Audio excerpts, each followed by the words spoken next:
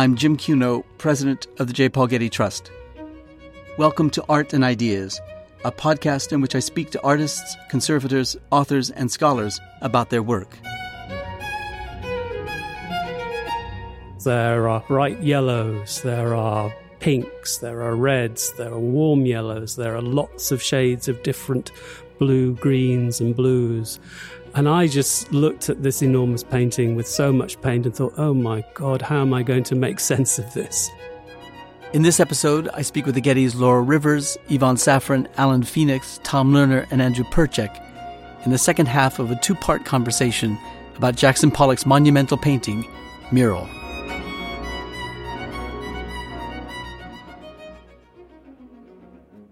In the last episode, Laura, Yvonne, Alan, Tom, Andrew, and I discussed the background of Mural, Jackson Pollock's colossal 8 by 20-foot painting commissioned by Peggy Guggenheim for the entrance to her New York townhouse in 1943.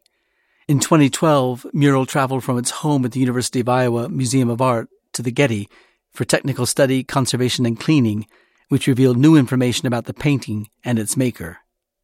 Today we focus on the painting itself, looking closely at how the drips, layers, and blending of paint, as well as the overall composition, enhance our understanding of how the work was made, discrediting a common myth that it was painted in one feverish night. I continued our conversation by asking Alan to describe Mural. I think the best way I can start is by conveying my reaction to seeing it for the first time in Iowa in late 2012 when we visited for the first time. I remember standing in front of this enormous painting, knowing that my job was to try and work out what Pollock used to paint this enormous piece and how he went about doing it, and to find out what I could about the condition of the painting. And I remember looking at this painting, this very complex painting with lots of different colors. There are bright yellows, there are pinks, there are reds, there are warm yellows, there are lots of shades of different blue, greens, and blues, and all set against this strong, dark brown, all semi-figurative framework, the so-called Bentonian architecture, the Bentonian figures, as if they march across the composition from right to left, again set against a sort of whitish background, giving the sense of a sort of figurative aspect to this essentially abstract composition. And I just looked at this enormous painting with so much paint and thought, oh my God, how am I going to make sense of this? And gradually, as we worked through the project, we worked out what materials Pollock used to paint it. And as I said earlier, it's virtually all in artist's oil paints. And we worked out the paints, the particular colors that he used to mix the different colors that appear on the painting. And in fact, there are a total of 13 different shades of artist's oil color, used either pure or mixed together to make these brilliant colors. And we worked out essentially the sequence of painting. And we've been able to break the creation of the painting into sort of three main stages. So the first stage, which is a sort of very vigorous laying in, a sketching, a breaking the ice on the white priming, possibly is the kernel of truth behind the myth of it being painted in 24 hours. The first phase consists of just 4 colors of paint: a bright cadmium lemon, a teal, a bluey green paint, a dark cadmium red, and a dark umber brown. And all of these paints were put on very diluted, probably with turpentine or mineral spirits, in broad, sweeping, curvilinear strokes, in random patterns, but giving some basic structure to the composition. Do I remember correctly that at this point you were able to determine, at least to your satisfaction, the direction in which the painting was painted? Yes, I think at that point, our sense is that the energy in the composition is very much from right to left. And in situ in Peggy Guggenheim's apartment, that would have been as the viewer coming in through the main door encountered it. It's almost got this processional quality that goes with the positioning in the entry hallway.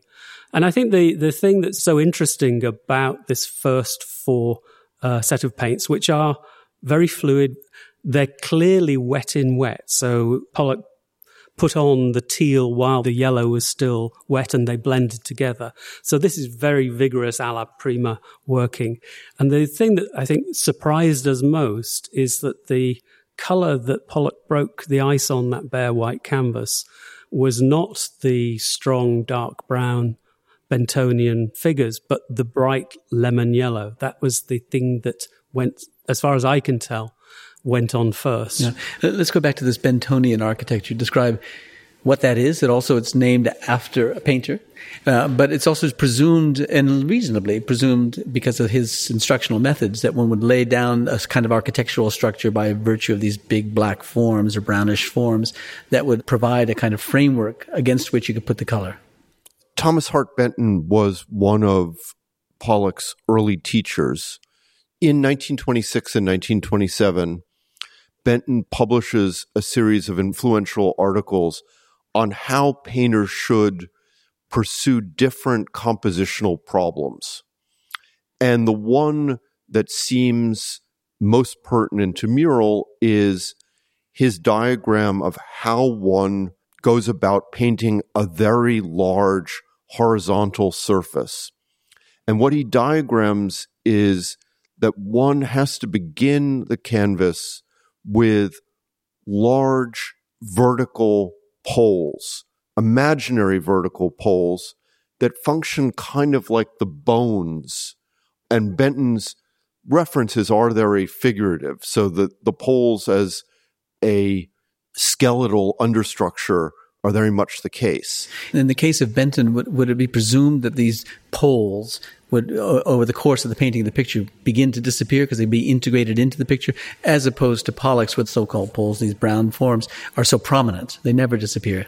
That's correct. Or even that the poles are a way of thinking about the composition as much as a way of actually painting it.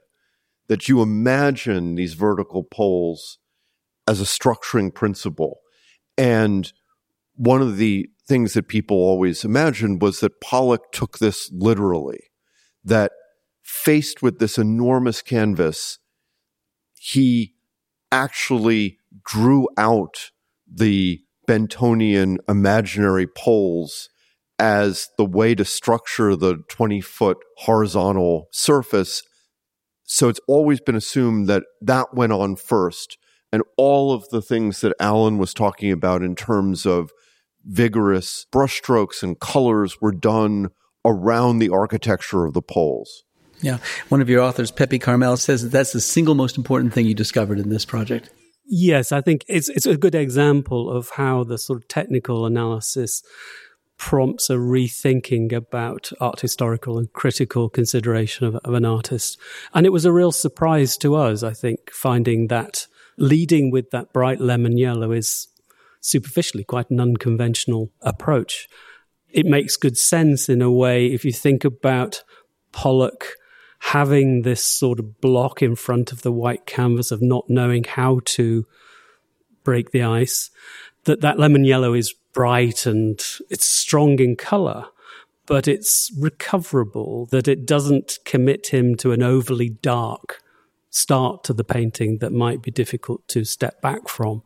And that, I sense, is part of the Big Bang effect, that the bright lemon yellow has allowed him to sort of make his first bold gestures and to break up this enormous expanse of canvas without limiting his options for future editions. Yeah, without committing himself to a certain sequence of space. And that he's starting to introduce the rhythm and structure of the composition that he consolidates and makes more concrete with the later editions of paint. So this is the first phase of the painting that you've kind of documented. So while you're doing that work, you and Tom and others in the Conservation Institute and the scientific laboratories, and while Andrew was working away trying to sort out some of the art historical chronology of the painting, shall we say, then we have Laura and Yvonne who are working on the painting.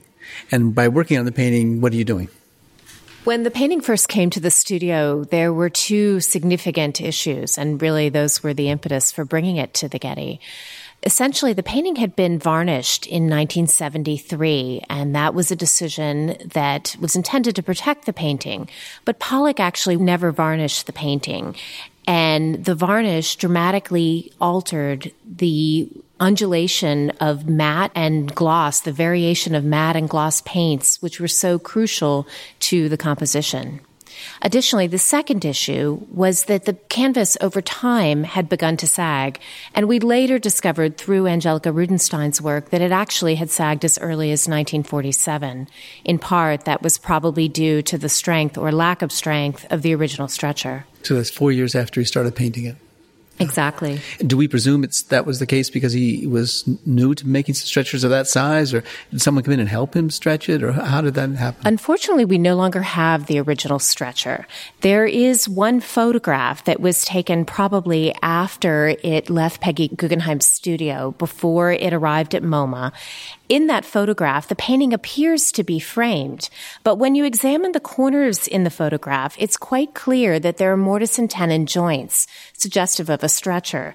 So the stretcher bars were actually used to give the painting a framed appearance in this very formal portrait of Pollock before the painting. If we look at the famous photograph of Pollock standing in front of the blank canvas, we can see even then that the stretcher has a certain weakness at the bottom. You can actually see a slight sag there. So our assumption is that the stretcher was never strong enough for a canvas of this size. And we have to remember that Pollock at that point had not painted a work of this scale and probably somehow got the strength of the stretcher wrong. Any understanding of why it was that someone didn't fix it then, quickly after it was painted? Restretch it and pull it nice and taut? Well, to get the painting out of his studio over to Peggy Guggenheim's apartment, he no doubtedly took the canvas off the stretcher, rolled it up, walked it over, and then had to restretch it in her apartment. So even at that phase, there was already this push and pull, if you will, between the canvas and the stretcher. And then the story is that he got it to her apartment and the painting was too big to fit in its intended space. Hence, we have the very famous story of Duchamp possibly cutting the canvas, although we know that that couldn't have happened because we have all of the original tacking edges on the painting. So after discussing this quite a bit, we came to the conclusion that possibly the stretcher was cut, and then the canvas restretched onto this slightly reduced stretcher to fit into the space. So that's an early sort of problem with the stretcher, that the painting was too big for its intended space. So when it's varnished in 1973, it's also relined. Tell us what relining means and what effect that has on this sagging element to the painting. Well, lining a canvas means that you're adhering another piece of fabric to the back of the original to give the painting more strength. But in this case, it also had to do with the fact that the original stretcher had cracked. It needed a new stretcher. The painting had sagged. And they made the decision at that moment to line the painting, which essentially locked that sag into the canvas, so that when they went to put it back onto a purely rectangular stretcher, they ended up with bits of the original tacking edges exposed on the front, both in the lower and right-hand corners and in the upper center. So what I'm trying to sketch out here chronologically is that while you, Yvonne and Laura, are dealing with the painting itself and wrestling with a condition that it arrived in, varnished with sagging elements, trying to make some decisions to remove the varnish, to maybe remove the lining, or how to address that sagging element. And while you're dealing with the physical aspects of it, Alan's still working out the painting phases. Andrew's working out sort of art historical contradictions and the textual evidence that remains about the painting. But you're now, Alan, on to phase 2. Does it unfold as easily as that? I've done phase 1, now there's phase 2? No, certainly not. And it is an iterative process of trying to analyze the sequence and structure of the paint and the composition of the different paints. And 3 is coming up a lot, but my analysis effectively evolved in 3 stages. I had 3 phases of taking samples, each sequence answering some questions that had come up earlier. And so after having taken a first batch of samples in Iowa in late 2012. I'd got a few questions and we were beginning to get an idea of the paints that were involved. I then did a fuller sampling campaign, trying to get representative samples for all the main colours in the composition, of which there are a lot. We think ultimately there are about 25, 26 different mixes of paint on mural. And then gradually considering and reappraising the interpretations that we made about sequence and process, armed by comparing our findings on the samples to analytical results that we got from some new innovative whole object imaging techniques, hyperspectral imaging and macro X-ray fluorescence imaging, all of which allowed us to extrapolate the findings of our tiny samples that are a fraction of a millimeter across and a microgram in weight, up to understanding the composition of the whole painting. And I think we reached the point at the end of it where you could, Laura, Andrew and I could point to a particular passage of paint and say pretty much what that paint is made of. We use lots of different kinds of analytical scientific instrumentation to achieve those results. But I think it's important for me and for people listening to understand that probably the most important analytical tool in our process was the informed and calibrated human eye, particularly the human eye of the curator, the conservator, and the scientist all together, trying to work out what we're seeing and what contributes to the visual sensation of that we're getting off the paint surface. And we spent many hours looking at the painting, of trying to work out what was going on, comparing notes, comparing our observations against the results in our pigment identification and so on. We should also mention that we were fortunate enough to receive a Mellon Foundation grant during the course of the time that the painting was here. And so we were able to invite, for several meetings, a group of experts, both in Pollock and in large paintings, which provided us with additional eyes and brains to sort through this somewhat challenging and confusing painting. Yeah. And I remember one meeting of this group of specialists coming to talk about the painting. And at this particular meeting, there was a question that had to do with the sagging of the canvas on the stretcher and the fact that it was revealing unpainted aspects of the canvas. And to come to some agreement about that was not easy because there were, as I like to say, let's say there were 20 specialists in the room and there were 25 opinions in the room. We had very dynamic discussions. Yes, about I remember. it. Tell us how it was that you came to deal with that unpainted part of the canvas. We had different options as to how to approach this sagging and these bits of tacking edge that were now visible on the front of the painting that shouldn't be. We could have accepted them and made a new stretcher and repeated what the prior conservators had done. We could have possibly unlined the painting and attempted to pull it more square, but that seemed unlikely and dangerous for the painting. The lining, even though it was done with a wax resin, which is not something we would necessarily do today, still was actually functioning and protecting the painting in a way, making it more robust for travel and for its life. The best solution after all of these meetings seemed to us to be to put the painting on a shaped stretcher. So not a purely rectangular stretcher, but a stretcher that echoed the now sagging shape of the original canvas. What we were very concerned about was that if we did that, and if we hung the painting low in the way that it was hung in its original installation in Peggy Guggenheim's apartment, that bow, if you will, of the canvas would become immediately apparent to anybody viewing the painting. But we decided that was really the best approach if we wanted not to see those bits of exposed tacking edge. Yeah, Tom. I remember this part of the story very well, actually. We were all engaged in the discussion and involving all these experts. And one of the things that we did was have a full-scale photograph made of mural, and then we had it hung up in the exhibition design space, and we cut the photograph along the line of the shape of the painted surface, and it was just immediately obvious. This was a photograph. We obviously had to then take the big leap of faith to do it on the actual painting, but the impact of getting the edges back was so striking, and the shape that everyone was talking about was absolutely a concern, but there was something about the scale of this painting. The eye just didn't seem to pick up on these curved top and bottom edges at all. And I have to say, we've probably between all of us, seen the painting in its various locations as it's left the Getty, including spaces where it's hung very low ceilings, very low to kind of very horizontal skirting boards, and I've never once felt it was the wrong decision. The advantages you get from getting the edges back to where they should be when they fold over completely outweigh any disadvantage from the non-rectangular shape. We have to remember that the painting was not framed originally, and so that the edges of the painting are actually extremely important in the entire composition, so that when you're looking at these energetic brushstrokes, they go up to the edge and then turn around at the edge and come back in. And this is what was so disturbing about the painting when it first arrived, was seeing these bits of canvas that interrupted that kind of energy.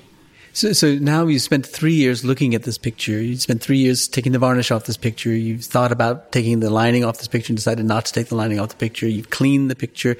You've come to some determination as to how you might want to show it ultimately by stretching it on a shaped stretcher. You thought about the art historical context for the painting. You've come up with some documents with regard to its original location. You've proposed a sequence of campaigns by the artist in painting the picture and so forth. You produced the catalog and you put the painting on view in an exhibition. But that was years ago. And since then and now, you've still been working on the painting, not physically working on the painting, but on what it is that you gathered that you couldn't come to terms with in the first exhibition.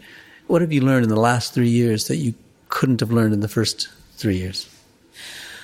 Cleaning the painting was an extraordinary process because one expects dramatic change when you remove a natural resin varnish from an old master painting, when you take away the golden glow and reestablish color balance and space. One is not accustomed to seeing as dramatic a change in an abstract painting. And yet, one of the truly astonishing things about cleaning Mural was that the space began to open up. The varnish that was on Mural is an N-butyl methacrylate, a varnish known as Soluvar. It was used in the 1970s. And there were a number of unfortunate batches of it, which became increasingly insoluble over time. And that was part of the impetus to go ahead and go forward. We didn't know if this was one of those batches that might become particularly insoluble. And at the time we were testing the varnish, it was possible to safely remove it. Removing the varnish from Mural was extraordinary because it restored the space. It changed the colors very subtly. Soluvar becomes increasingly gray over time, both because it's relatively soft and so it attracts a great deal of dust from the atmosphere. And it just, over time, tends to dull the color. In particular, we saw dramatic change in the blues and the yellows and in the restoration of the slight sparkle of the ground because the undulation of the canvas threads was no longer clogged with varnish. Mm-hmm. So you've been able to come to terms with that new information over the course of the last 3 years, subsequent to the initial exhibition of the painting after your cleaning of it. I think that the cleaning of the painting is something that the field will be coming to terms with over the long term. It was a painting that many art historians had seen in the 1998 exhibition. Others had not yet made the pilgrimage to Iowa, but it is a painting that was hindered fairly dramatically by the presence of this varnish that really prevented the composition from working in the way the artist intended.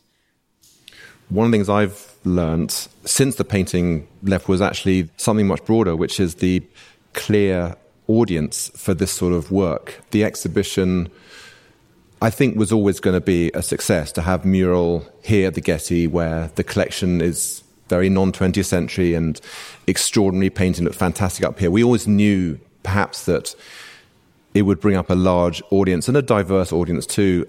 But I think all of us would agree, I certainly did, that whenever I went up there, there were just as many people in the room next to Mural to see all the didactic information. We had large-scale photographs of where analysis had taken place. We had beautiful cross-sections that Alan had taken, blown up into the images. You could see the layers of the paint. We had the archival photos of Pollock in front of the piece. We had videos, some of which, showed how some of the paint was applied, and we had paint flung through the air and all this kind of stuff. And we put a huge amount of effort, obviously, and thought into how to make the didactic information really accessible. I think we've all seen didactic corners and parts of exhibitions that are always fascinating, but they're never quite the main focus. And I came away thinking there's absolutely no audience for this sort of behind the scenes type of work. We needed mural. We needed a magnet to bring people up here. It isn't just that technical study is fascinating as itself, but it certainly has changed some of the discussions I've had up here talking about exhibitions where now this exhibition has happened, and it's I think I'm right in saying, still the best attended Getty exhibition on record. Alan? Reflecting on what we've achieved after the exhibition and the conservation treatment, for me it boils down to the sort of prompts we've received mainly from Andrew on the art historical side to try to push the limits of our evidence and our interpretation of the evidence further, to be a bit more bold in trying to unravel Pollock's intention and process. Under the pressure of time to get everything done for the exhibition and the catalogue, we had to draw a line under the detailed discussion of how he went about the painting process, and defining these three phases of the initial laying in, the solidification phase, and then a final retouching phase was really about as far as we'd got. But prompted by Andrew, he has pushed me and Laura to really look at the evidence a bit more deeply, to try to work out how the composition evolved from that early skeleton of the four paint colours through to the final stage. And I've been playing around with kind of unconventional scientific tools to try and work out that process a bit more carefully. And I think one of the main conclusions from that was that in that solidification phase, and even earlier, that there are these pairings of colours that Pollock is using to progress through each stage. So after the first four colours of yellow, teal, cadmium red, and the Bentonian architecture, comes, first of all, a pink, the bright pink that's a very strong colour character on the painting, followed by this, well, we've called it grey-green. It's this very dull, flat, opaque grey-green, almost the complementary colour of the pink. And those kind of opponent pairings do seem to be a feature of that solidification phase. After the pink and the grey-green come vermilion red and, again, cadmium yellow. And that's where Pollock comes in with the splattering, the sort of almost rhythmic, dance-like splattering of paint, very, very thin down paint that he comes in from, we think, the right, again, working his way, dancing across the composition, doing these vigorous flicks of the paint off the brush and then working back the opposite way. And again, further working through opponent pairings of blue, green and yellow. And I think that's prompting to be a bit more speculative rather than just saying what we found has been an important part of the process. And particularly to do also with this very unconventional aspect of his painting technique in mural, which we've only just glossed over, that in a way what Yvonne said at the beginning was right. This is at one level very, very conventional oil on canvas, very traditional. And I think Pollock starts with the intention of it being a very traditional, almost courtly commission, high-end artist's oils on an expensive canvas. But in the middle of it, he suddenly reverts to this cheap water-based house paint, which is so odd in combination with these high-grade artist oils. There's clearly a reason for that. This is something that he probably nipped downstairs to the local hardware store that was below his studio and purchased this ready-made or powdered casein-based paint that would have been used for walls. We've worked out that he's used this for a very particular purpose throughout the composition at several stages, possibly 2, 3, or even 4 times, to block in the light reserves between all the coloured linear shapes during the composition, which may have become sort of less well defined with his vigorous working. And he's going back in and making these lights reposes, reserves between the coloured shapes more solid, more concrete at several intervals through that solidification phase. Well, thank you all for this dissection of this extraordinary painting and this account of all the work you've done. I want to close with Andrew with a question, if I could, and want to know if you could, on behalf of all of your colleagues around the table, tell us how the exhibition changed your regard for Pollock as a painter and perhaps your regard for this painting in his oeuvre. We all know the Pollock of the vigorous gestural painter, which does play a part, especially early in the composition of this painting. But what we learned was that he was able to paint in many different modes. So there are parts of this painting where he's painting almost like a figurative painter, that he's going in and shadowing and highlighting already painted forms. There are parts of the painting where he's letting the process direct what he does next, that he paints very vigorously with the red and the yellow, as Alan was talking about, and it's vigorous enough that they start to drip, and that suggests to him splatters, and he goes back splattering in the opposite direction. And the variety of the modes that Pollock is able to do in this one painting, and the qualities that he seems to be looking for at times, things like balance, harmony, are really against what has traditionally been thought of as Pollock, this attacking, this violent effacing of the figural. And so that was really a new appreciation that this painting gave me for Pollock. I think what's fascinating to think of in terms of the exhibition and Pollock's career as a whole is, does this painting, painted in 1943, does it lead to the great drip paintings of Pollock's later career, or is it an avenue that stops?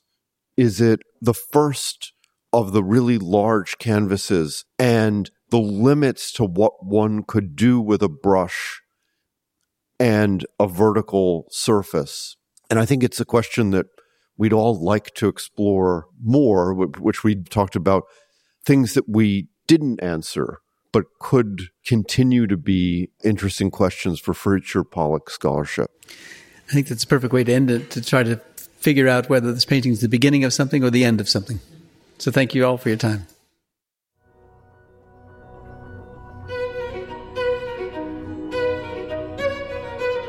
Our theme music comes from the Dharma at Big Sur, composed by John Adams for the opening of the Walt Disney Concert Hall in Los Angeles in 2003. It is licensed with permission from Hendon Music.